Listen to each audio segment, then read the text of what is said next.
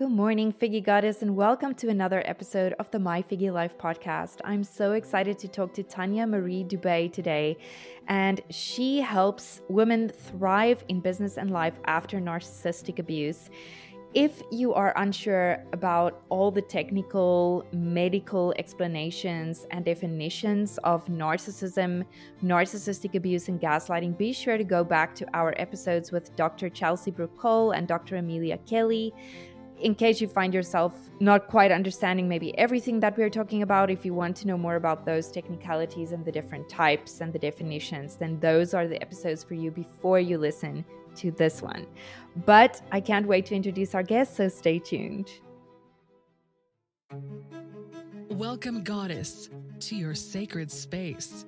This is My Figgy Life podcast, where we openly discuss life's wins and losses on our journeys to self-discovery.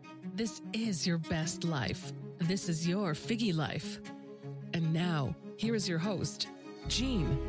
Welcome back, Goddess, and I want to introduce our guest to you today, Tanya Marie Dubé. She was born into the foster care system, living in 8 homes by the age of 2, and living as a homeless street kid on and off for 6 years from 12 to 18. Tanya Marie Dubé is a show host, a motivational speaker, published author, and an online educator. In 12 weeks, she helped women who have been struggling with narcissistic abuse shift their paradigms so they can raise their vibration, heal their past, get on track, and create a massive impact. She teaches women like herself to understand and overcome narcissistic personality disorder abuse and use this knowledge as fuel, using a unique blend of Western psychology, Eastern philosophy, and mindset and spiritual development strategies, so they have the fundamental tools to create a great life and business for themselves and transform the lives of others after abuse.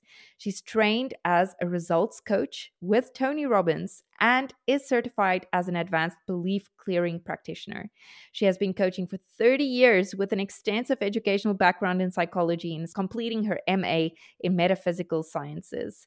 I'm so happy to have you on the podcast today. Welcome. I'm so happy to be here. Thank you so much. This is going to be really fun. Yeah, I have so many questions for you. And I always think, and I think we were just talking about that before we started recording, is how many of us unfortunately have these stories, but we don't always have the support system that we need to get through it or to get to the other side. I'm a firm believer that I will always be part of the recovery and the healing process, but there definitely is these different phases that you find yourself in where you're still kind of struggling to make sense of it all, where you are and what's up from down. So we're going to talk a little bit about your story, and I also want to talk about Rise. But before we get there, I'd love for you to share with us your, foundations of narcissists and narcissistic abuse. And I think the starting point would probably be your mother. So to realize that as a child is really complicated and difficult. I mean, I for myself know I've known about the word narcissism for a long time, but what narcissistic abuse is, it only really became clear to me recently. So how did you realize that was what had happened with your relationship with your mother?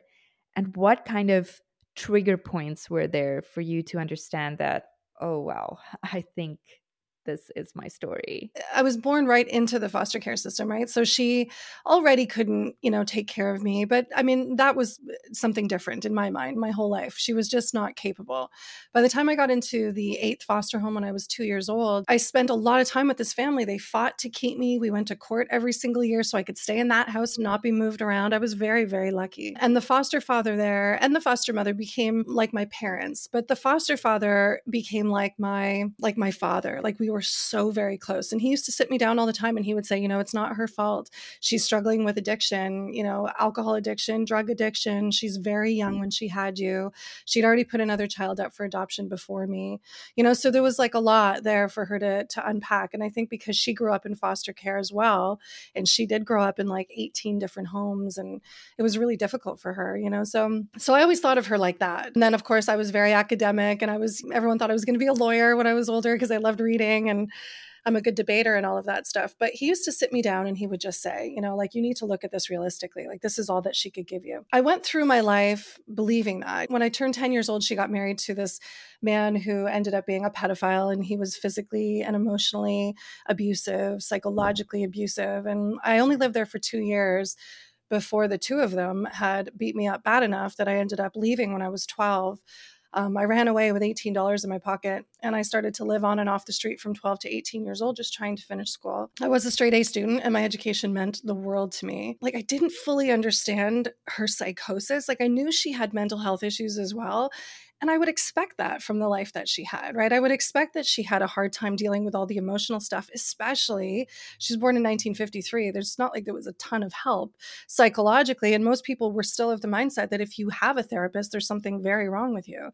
So people avoided therapy, right? Traditional therapy. But, so I just expected, I don't know, I just took it like for whatever, like for what it was, right? Like then I started learning about narcissism because I had been in relationships, intimate relationships with people who fit this bill.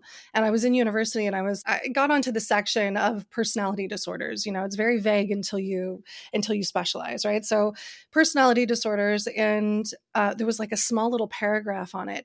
So I associated that with my intimate exes. But it wasn't until I started doing these kinds of, like, I run that interview series, Unbreakable Women.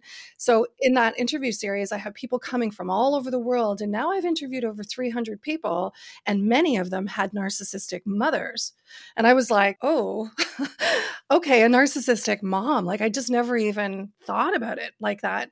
And then people started to give me their definition of what they experienced, their definition of what a narcissistic mother was. What would they tell you? What is their definition of that? So it was like the constant competition. And this was my mom. Like, I remember one time when I was 11, she had said I was never allowed to have people over. I wasn't allowed to go anywhere to anyone's house. Like, it was really weird. I just thought that was my mother. But she one time allowed me to have a whole bunch of my friends over.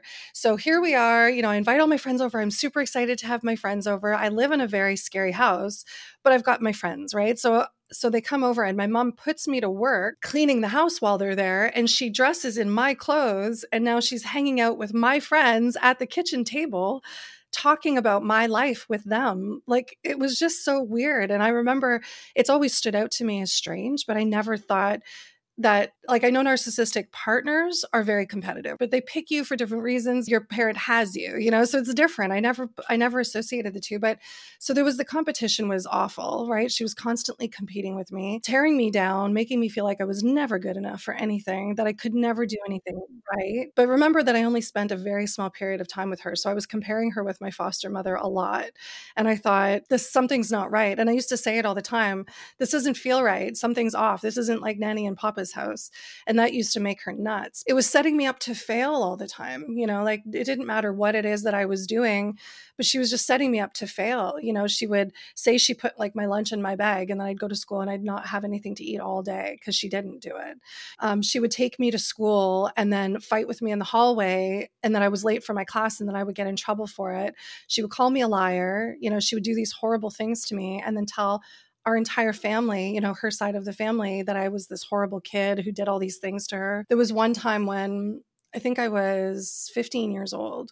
She had put me in this weird group home, really weird group home with all these kids that were like really bad mental health issues, like all kinds of crazy stuff. And so she puts me in there. She has me almost arrested and thrown into this place. I was 15 years old, around 15, 16 years old. Anyway, so I ended up running away from this place. I got out of there. I had to break into her house to get my belongings because she wouldn't give them to me. So all I did was, this is so bad. I ended up taking a window off, climbing in through the back window, taking things that belonged to me, putting the window back perfectly, and leaving. That's it. And she told everybody that I stole all these things from her. Like, it was just so much, but I always just attributed it to my mother having mental health issues. I never, ever knew. If you go back to my interviews, even 2 years ago, you would never hear me say my mother was a narcissist. Like, this is new information for me, relatively. And it's scary though, because because I think two things have happened in society. Unfortunately, we have this thing called social media, and Yeah. we have this thing called Dr. Google. And Dr. there Google. have been, I feel personally, a lot of instances where things like the word narcissist, like gaslighting, have become almost conversational. If you don't like somebody, or you're having oh, he's a narcissist or she's a narcissist, or they're gaslighting you, and it almost takes away from what the victim has suffered, Mm-hmm. because it's really such an incredibly emotionally and mentally, psychologically debilitating thing to go through. I don't know about you, but I still have triggers, and I think I will always have some form of PTSD about it. You were talking about the criticism, the things that she would tell you. You're a liar. You're this. This happened. Almost like they're picking things. Completely rewriting Yes, history. Completely rewriting yes. history. And Yeah. it's almost like they are, in the meanest, most verbally abusive way possible, accusing you of the things that they are doing, that you have seen them done, that you experience them doing, but they do it so well that you end up believing you are the person that cannot handle criticism. You're overly sensitive. There's something wrong with you. Did you have this experience too? Oh my gosh. Yeah. This is a woman who looked me right in my face and told me that she should have had an abortion with me. And then when I brought it up years later, it's funny because when you don't know you're in a narcissistic relationship, you're looking at them like you're trying to use logic and reasoning, trying to get through to them. But narcissists don't have logic and reasoning. Literally, like 7-year-old children who have the psychological capacity of a 7-year-old child. So it's constantly revenge, revenge, revenge, right? They got to get you back, get you back. So, yeah, my whole entire life was her saying things to me that were horrible. And I wouldn't repeat them because I didn't want people to think my mother was like this. It was embarrassing. But yeah, the rewriting of history was outstanding, even as she was dying. Right before she found out that she had breast cancer, she was 47. She had called me up. I think I was 25 or 27 years old when she called me, and we had been estranged for a really long time. She started to talk to me about her breast cancer and the journey that she had just embarked on. And so, I decided just to squash everything and just be there for her. At some point in her 2-year journey from diagnosis to death, she brought up stuff in her past. As I saw her decline, for me, it was just like, I wasn't even going to go there because I just didn't know if she was going to live. It just wasn't important enough to me to ever bring up in that situation. But she brought it up and we got into a conversation about it. I didn't have very much emotional control at the time. Like she could get me pretty angry pretty fast. She actually said that none of those things had happened. And she said that she would never apologize to me. She said those words, "You will never get an apology out of me." And I thought, wow. Wow. And what I took that to mean was that I am not good enough for this woman to give me an apology. I took that in and it sat with me and it sat on me. My entire self-worth was wrapped up in whether or not my mother wanted me. My entire self-worth was wrapped up in how I could get straight A's all the time because that at least made her pay attention to me. Like my self-worth was just in the wrong places. And so when she said this to me, it was like someone took a knife to my heart and just twisted it. And I was devastated. And I thought, she's going to die without ever saying sorry for any of the things she did. She practically handed me over on a silver platter to her pedophile husband. And this woman was saying she would never apologize to me. And I thought, wow. And then she was on her deathbed. I got a phone call from her and she had said that my mother had apologized on her deathbed and wanted her to tell me that. Now, whether it's true or not, I'm gonna say it's true because my aunt wasn't involved in all of the stuff like that. It was interesting. Once my mother passed away, there was nobody left to be accountable for all the stuff that she had done to me. So I had to just like bury it with her. All these years later, hearing women talking about it, there was one woman that I found online who is just all she does is talk about parents abusing children, like when they're narcissists. And so I happened to pick up, like it came across my feed on Instagram. I can't remember her name, but holy moly, everything she was talking about, I was like, oh, that's my mother. That's my mother. And that's my mother. And that's my mother. Like it was crazy. As I started to decide for myself, spiritual development has been relatively new in my life. I started a spiritual practice 7 years ago. Now I teach these spiritual principles in my work. But before that, it was 30 years of teaching mindset and personal development. Or at the time, it was like 26 years of me teaching just that alone. And so I'm huge on going in deeper, as deep as I can, to know who I am and what it is I want has been the clearest path to inner peace and happiness for me. I just decided that if it doesn't align, my thinking or my language is not aligning with what I say that I want, that I have to figure out why. And this was no different with my mother, right? With my mother passing away and all these residual feelings. You want to know when they came back up? Years later, when I had my first child and I was holding my baby up, and I thought, oh my gosh, I was this little. She put me in foster care. I was this small. Like, I couldn't even believe it. So all these feelings came back up. And that's what happens when you don't deal with trauma from narcissistic abuse, or you don't have a way to look at it that empowers you and liberates you. After she had passed away, how did you deal with all of these kind of unresolved emotions? Because now you know you don't have anybody to be angry at anymore, and you don't have anybody to question or even to talk about to your psychiatrist or psychologist or spiritual mentors, saying, I don't understand why they did this. And I think death is such a finality, and those almost secrets and the whys are buried with them. How did you move through that, and how did you work through that? All I was dealing with when she died, all like it's nothing, but all I was dealing with was the physical abuse, the emotional abuse, the sexual abuse. Like that was enough. Like, I just didn't. You didn't have the capacity for anything more in any No, way and I hadn't emotionally. learned about, I think I was 36 when I learned about narcissistic personality disorder. I'm 48 now. It was relatively new, right? So when she passed away, I didn't deal with it. I buried it down. The year that my mother died is also the year I had my very first miscarriage. It was also the year that I got married. It was the best year I ever had at school, because I used to bury everything down and throw it all into my work. So I did not deal with it at all. If you're a high performer like I am, which I imagine you are as well, with your business and everything you've been through and your past credentials, what you're doing before you have this business, when you're a high performing woman, you learn, and you're a fast processor, you learn to just shove it down and move on.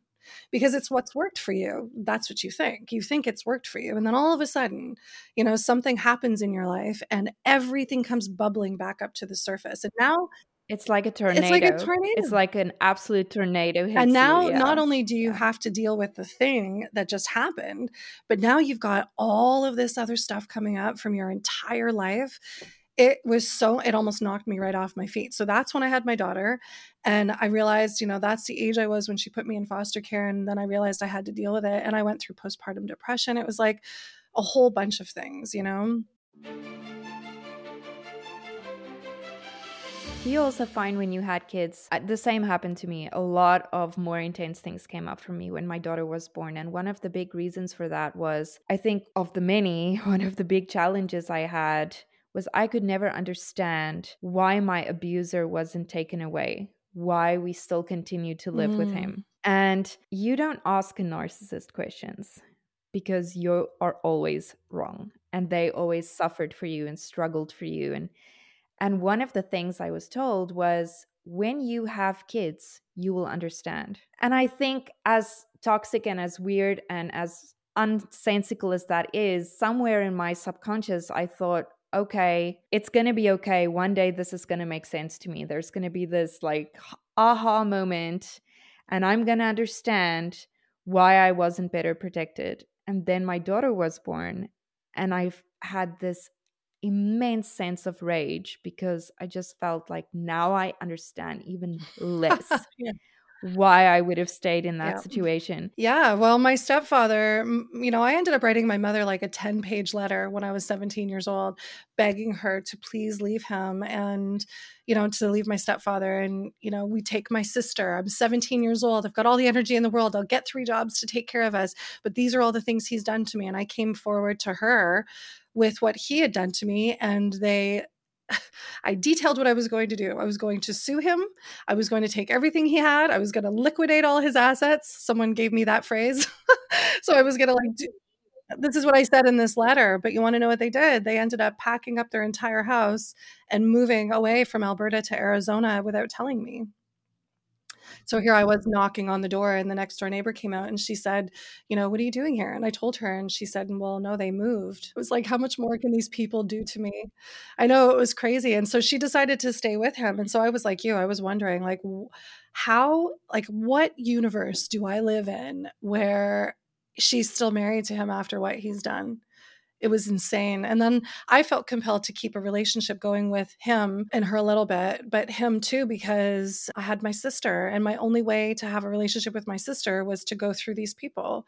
So it was crazy. So when my daughter was born, I was so mad.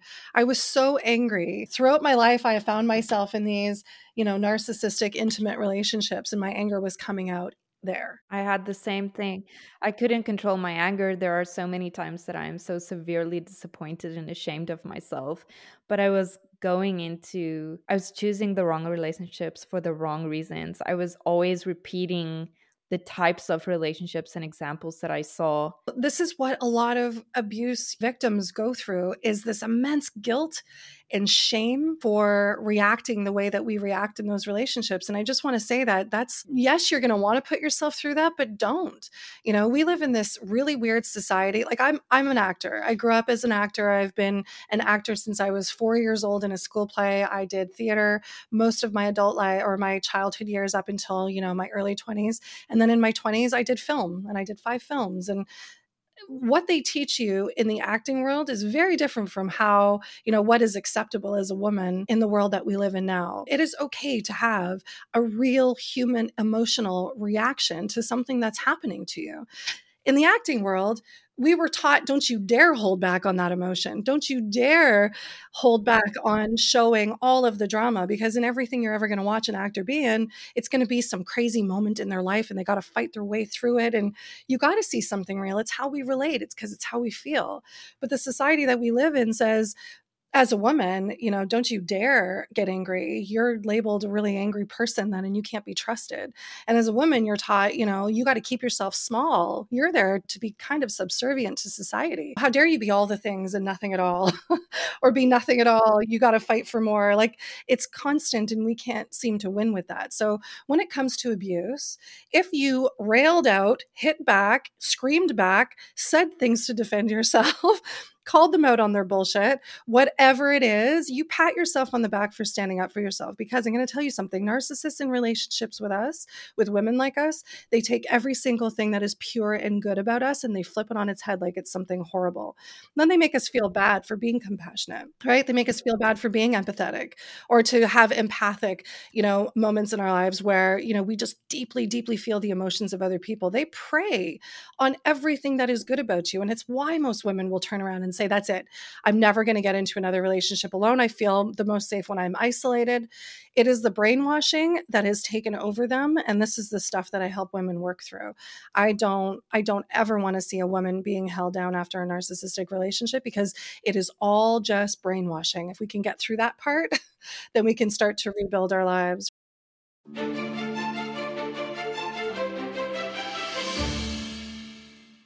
But I wanted to ask you one more thing about having kids, especially after dealing with narcissistic parents. Do you feel sometimes that you're so completely focused on not doing that and not having that happen with your child that you almost overcorrect sometimes, and you have to kind of catch yourself? When I became a mom, I had lost 2 babies. I'd had 2 miscarriages. I was in a terrible marriage. I know, it was awful. The second one really did me in, for sure. Both of them were traumatic, but the second one was really painful. Anyhow, so I decided I really want this baby now. I'd always thought I didn't want to have children, and it was because of my narcissistic mother. I didn't think I'd be a good mom. I didn't think, I thought I was going to ruin people, right? I was just like, I don't know how to do this. It's exactly the same. Exactly. I was married to my husband for 8 years before we even started Yeah. talking. I had decided that because of my upbringing and the way things were, my understanding of psychology and human behavior, that I was taking on the role of a teacher now. And so I always tell my children, if it wasn't for you guys, I don't even know what would have become of me, because having children for me personally, slowed me down, made me really look at my actions and my thinking and my behavior. It made me find the love, it made me come from a place of love and trying to be the best example that I could be. So during my divorce, that was a pretty crazy relationship. And so when I left, it's everything to me in the world to make sure that my children are raised with knowing what healthy boundaries are. I didn't have those. To know how to stand up for themselves unapologetically with kindness and not feel guilty about it. That's huge. That's massive, to be able to just say no without feeling guilty or shame around just saying no if it doesn't work for them. I've spent my whole life with them. My oldest is now almost 18, just making sure that I do this check-in with them every month.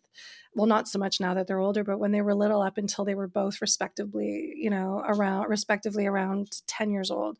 But I'd sit down with them every month and say, let's do a check-in. How am I doing as a mom? What can be better? What do you need more of with me? And they would say to me, like, you kind of flew off the handle about the thing the other day. And I'd say, you know what, I'm so sorry about that. And I would explain, and we would talk about it and work through healthy emotions. I don't know. I just wanted to raise them differently. Nobody in my childhood hugged me and kissed me and said, you're beautiful, or you're so smart, or I love you. Like, I just didn't have that. It was my foster father only who was like that. So I wanted to raise them holding their hand all the time, touching their faces, giving them kisses, asking them where they're at in their mind, and then spending time learning about their development at their age before they had a chance to tell me what they were going through. So that way I would meet them at the impasse and could prepare them for what's coming. So do I do that? Sometimes I think I do a little bit, because I guess what I'm trying to always balance out for myself, internally, is how much my whole life I thought there was something so very bad with me, so wrong with me, so awful about me. I decided for other people whether or not they were going to like me. I just had such a poor self-image that that's what I find myself doing mostly with my children, is I'll say and do something, and then I've got to go back and see if I'm being crazy, because that's what we were taught as children, is that we're nuts. I'm crazy. I'm nuts. I don't deserve anything. I'm not worth it. How dare I repeat something, and that didn't even happen like that anyway. It's just It becomes a problem sometimes with discipline, because kids do need discipline and safety. But I find myself often going back and going, oh, maybe I misread the situation. Maybe this wasn't as bad as it really, maybe I was yeah, too that harsh. happened. Maybe I shouldn't have said. Yeah. It's this constant struggle. It always feels to me like you're on a tightrope. Like, Yeah. you're balancing, and then you're leaning more towards the left and more towards the right, and you're Oh, just trying to hang on, I you try know? in a lot of situations to just hear the problem and then walk away. If I'm the one who's mad about something, I just need to go collect my thoughts. I've learned this about myself. In order to be more of a responder and not a reactor, I have to be able to assess the situation. And maybe it is because, I had a narcissistic mother. You tell me if you're like this, if it serves you, just to stop and just reflect first. So that's what I do first. But I've always taught them too that if you're going to do something, and you know that it's not okay to do it, or you know that it's like, by definition of our family rules, you've done something outside of that that's going to get you in trouble, then you better own it, or else why are you doing it? So own it, and let's talk about it. Don't be afraid of getting in trouble. So we go through a lot of that stuff too. There's a lot of talking, and there's a lot of, just working out what's okay. It's okay to make a mistake. It's okay to, not have it 100% all the time. It's okay to not know what you're doing. It's okay to say you don't know. But whatever it is that you did, you got to own it, and you got to show up to the table being okay with that. Tell us a little bit more about Rise. So Rise is my 12-week program. It's my signature program that I walk women through. The very beginning stages of going through narcissism, we tend to internalize everything, the way that we were just talking about, even having a narcissistic parent.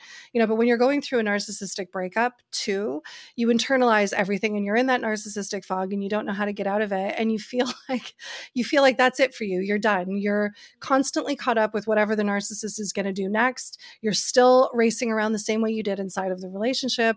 They're still getting to you, and now they're doing even worse things because now you're separated. They have the children alone.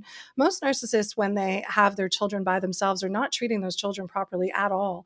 And it usually goes against everything that the mother's trying to do. So it causes a ton of conflict. And I feel like narcissists, like real narcissists with their children, will hurt their children in order to get to the mom, because it's all about the mom. It's all about the relationship and destroying that relationship. So When you go through Rise, which is all about reinventing yourself, impacting others, right? Making a strong personal connection and then embodying the lesson. That's what Rise stands for. Like, I personally believe that getting through narcissistic abuse recovery does not have to take a long time if you start to understand why you have this lesson and what the purpose of it was for your future. Like, if you're a spiritual person like I am, then I have to look at all of my life lessons.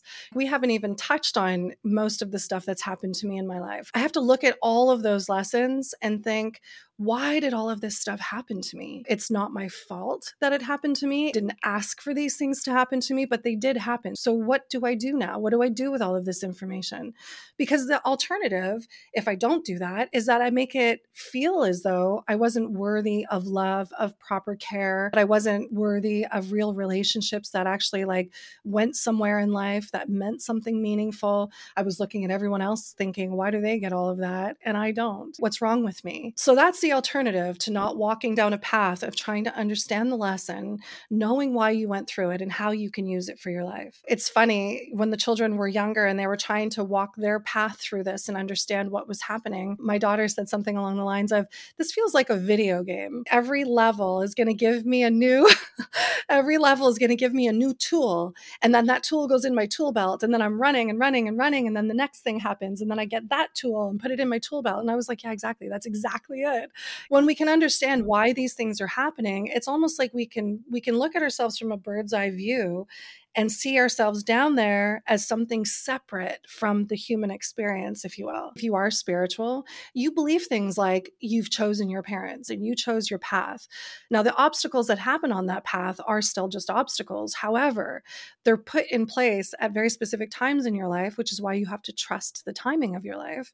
But they're put there in very specific times in your life to give you tools for the next thing that's coming. So if you remember back when I said, leaving high school, my guidance counselor gave me that university level, entry level textbook, asked me to read it. I resisted. I took it with me. And finally, a year later, I started to read it.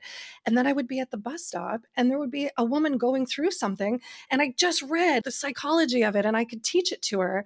So I would end up staying on a bus for 6 stops past my stop because I was engaged in these conversations that were so fantastic.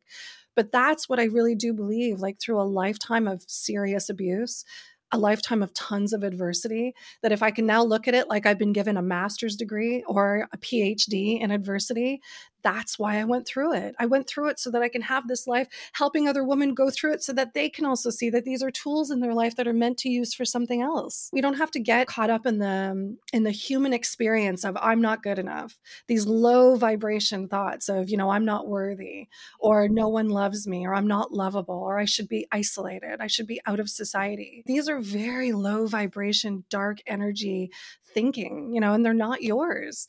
This stuff was put on you by your narcissist because that's how they feel about themselves. So once you understand that it's not yours, right? It's been put on you. You were taught to feel this way. If you think about it, how long a narcissist actually spends working on you, picking you apart, systematically dismantling you, it has become a career effort for these people to mess with your head like that.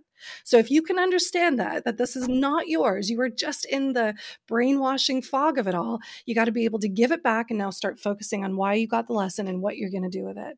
Once you do that and you get yourself busy in the reclaiming of your life, taking back control, pursuing the goals that you were too scared of pursuing before the narcissist came into your life, all of the things that picked you apart and made you feel like you were not good enough, if you can get into the action of that, you do not have the time for a pity party. You start to understand the whole purpose of everything that you've gone through. So this is what Rise does. From beginning to end, a 12-week program. I also offer, because it's a 3-month program, I offer 9 months of additional support after that. So you're not left by yourself wondering what you're supposed to do with all of this stuff. So it becomes a group thing that I do every single month after that.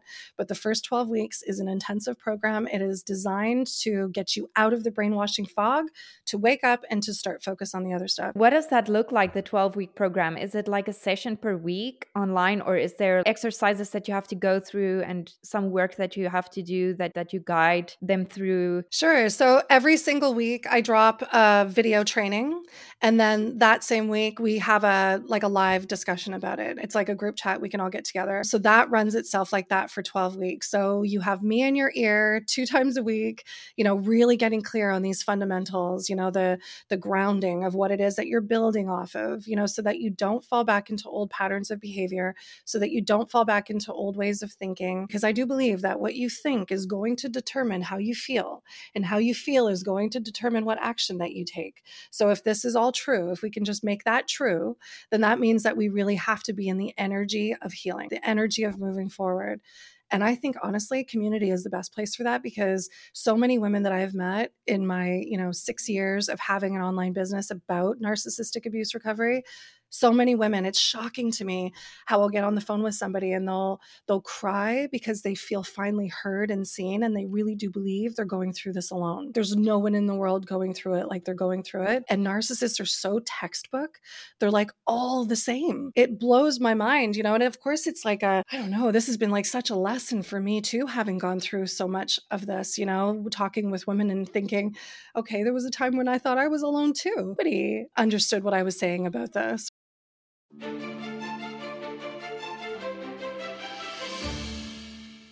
What if somebody is not sure that they have been subjected to narcissistic abuse, or that they are living with or are part of a relationship with a narcissist? Can they still come to your program, and will there be kind of clarity for them in that? They'll love bomb you first. The love bombing is crazy, and it feeds the lack of self-worth. The need for acceptance and validation is there for us as the victims of narcissistic abuse. We want someone to love us and to cherish us this way, partly because we believe all the societal conditioning about relationships and not being whole by yourself, partly because no one's ever taught us to become empowered women, to stand on your own 2 feet, intentionally fulfilling, your own dreams and goals, and then partly because most people who go through narcissistic abuse grew up with something crazy in their lives that they had to learn serious survival skills with. And so we still carry this thread of like wanting to be accepted and validated. So the love bombing starts, that's absolutely crazy, and it's like a whirlwind, and it's beautiful, and you feel like you met your soulmate. They do that a lot. We're soulmates. We've lived lifetimes together. It's all very emotional and dramatic. So there's that, there are very clear markers about narcissists and whether or not you're with one. One is lack of empathy. Watch a really sad movie or like a true crime show or movie with them and watch their reaction when people are getting hurt. That was pretty eye-opening to me. It was a lot of laughing in an inappropriate moments. It was weird. Also, watch how they puff themselves up to be something that they're not when they're around other people. Watch how much kinder they are to strangers than they are to you. Pay attention to that. Pay attention to when you say that you want to hang out with a family member, you want to spend time with people who mean something to you. Watch how weird they get around that, because it becomes a threat to them that you don't need them. Now you need other people too. It's stuff like that. They want to control all the money. They want to know where you are at all times. They really try to isolate you from family and friends by making it difficult every time you want to do something. They give you such a hard time that you stop asking. The same thing with asking them to do things. They don't like to do things. They want zero responsibility. They want to be able to do whatever the hell they want. And the minute that you start asking them, you get a fight. So you stop. You learn to stop asking. And then the last thing that I'll point out is, it's not the last thing, but it's the last thing I'll talk about, is the gaslighting. As soon as you come to them and you say, I don't like that comment that you made about my face or my weight, or I don't like the thing that you said about me, like you just kind of like downgraded every skill I ever had. Like it's absolutely nothing. Like it just made me feel bad or made me feel weird. Can we talk about it? That is the minute that they will start circling around you, making you feel like you're crazy or too sensitive, that you need to get yourself in check. If you find a woman texting them on their phone, how could you be looking at their phone like that? How could you second guess their reasons for talking to another woman? You're crazy. it's absolutely bonkers. They turn it around on you. So if you're wondering if you're with a narcissist, if any of those things, if you can identify with any of these things, you should be leaving. And you discuss all of these things in your 12-week program. There are tools and guidelines for doing this or helping them through this. This is the part that I don't teach. I mean, I can.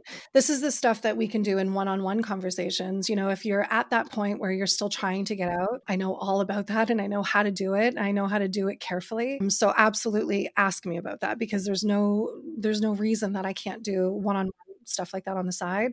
The program itself gets you from the point where you're starting to really understand you've left. Now you understand that this is like, maybe you're rebuilding your life. Yeah, maybe it's the third time you had to leave, like me. Maybe it's the seventh time. You know, they say it takes 7 times fully to leave a narcissist. If you can do it in one shot, good for you. You learn the lesson. But some of us, we still second guessed ourselves and they drew us back in. Or for some women, finances got them to go back. Or there was a pet that was left behind and they're threatening to kill it or hurt it somehow. There's all these things that narcissists will do that make a woman feel bad and want to go back. And if you're in a scary situation, then, what you do is you're going to have to, find some way to make money on the side. And then you got to bank that money secretly. It's going to be a lot of stuff to get yourself out of that relationship if it's scary. Also, if your narcissist finds out when you're leaving, make sure you leave a few days before that. At the point where you're like, that's it, I need to take control over my life. This is crazy. How did this happen? Why is this happening? That's where you find me. And then I take it from there and then off you go. Where can our audience find you? First, you can look at my link tree, linktr.ee/Tanya Marie Dubé. But you can also reach out to me at info@tanyadubé.com. That's my email. Let me know what you're going through, and then we can get on a call and figure out what direction you need to go in. Because I've interviewed so many people in this area, so many healers and teachers. If it's not me, I can refer you to someone. And I think a referral is much better than just trying to find someone random on the internet. The other thing that you can do is you can download my freebie. You can get it at tanyadubé.com, and it's called 5 Key Steps to Reclaim Your Life After Narcissistic Abuse. And it's the first 5 steps that you would take before, you and I would work together. And if you didn't get that, don't worry. All the links will be in the episode notes for you, so you can easily link to Tanya Marie. Thank you so much for sharing all of this wisdom with us today. We're so, so grateful for your time. Oh, thank you so much for having me. It flew by, didn't it? Wow, this was so much fun with you. I love seeing you. I love talking to you. Thank you so much. So remember, Goddess, as always, everybody deserves to celebrate the goddess within. Until next time, I will see you soon on the My Figgy Life podcast. The My Figgy Life podcast is free to all of our listeners. It's not sponsored, and I would like to try to keep advertorials out of our episodes. It helps me so much when you support this podcast by sharing it with a friend who may need to hear some of these episodes or who may benefit from it. But mostly it helps us so much if you rate and review this podcast on Apple Podcasts or other platforms. Thank you so much for your support, Vicky Goddess.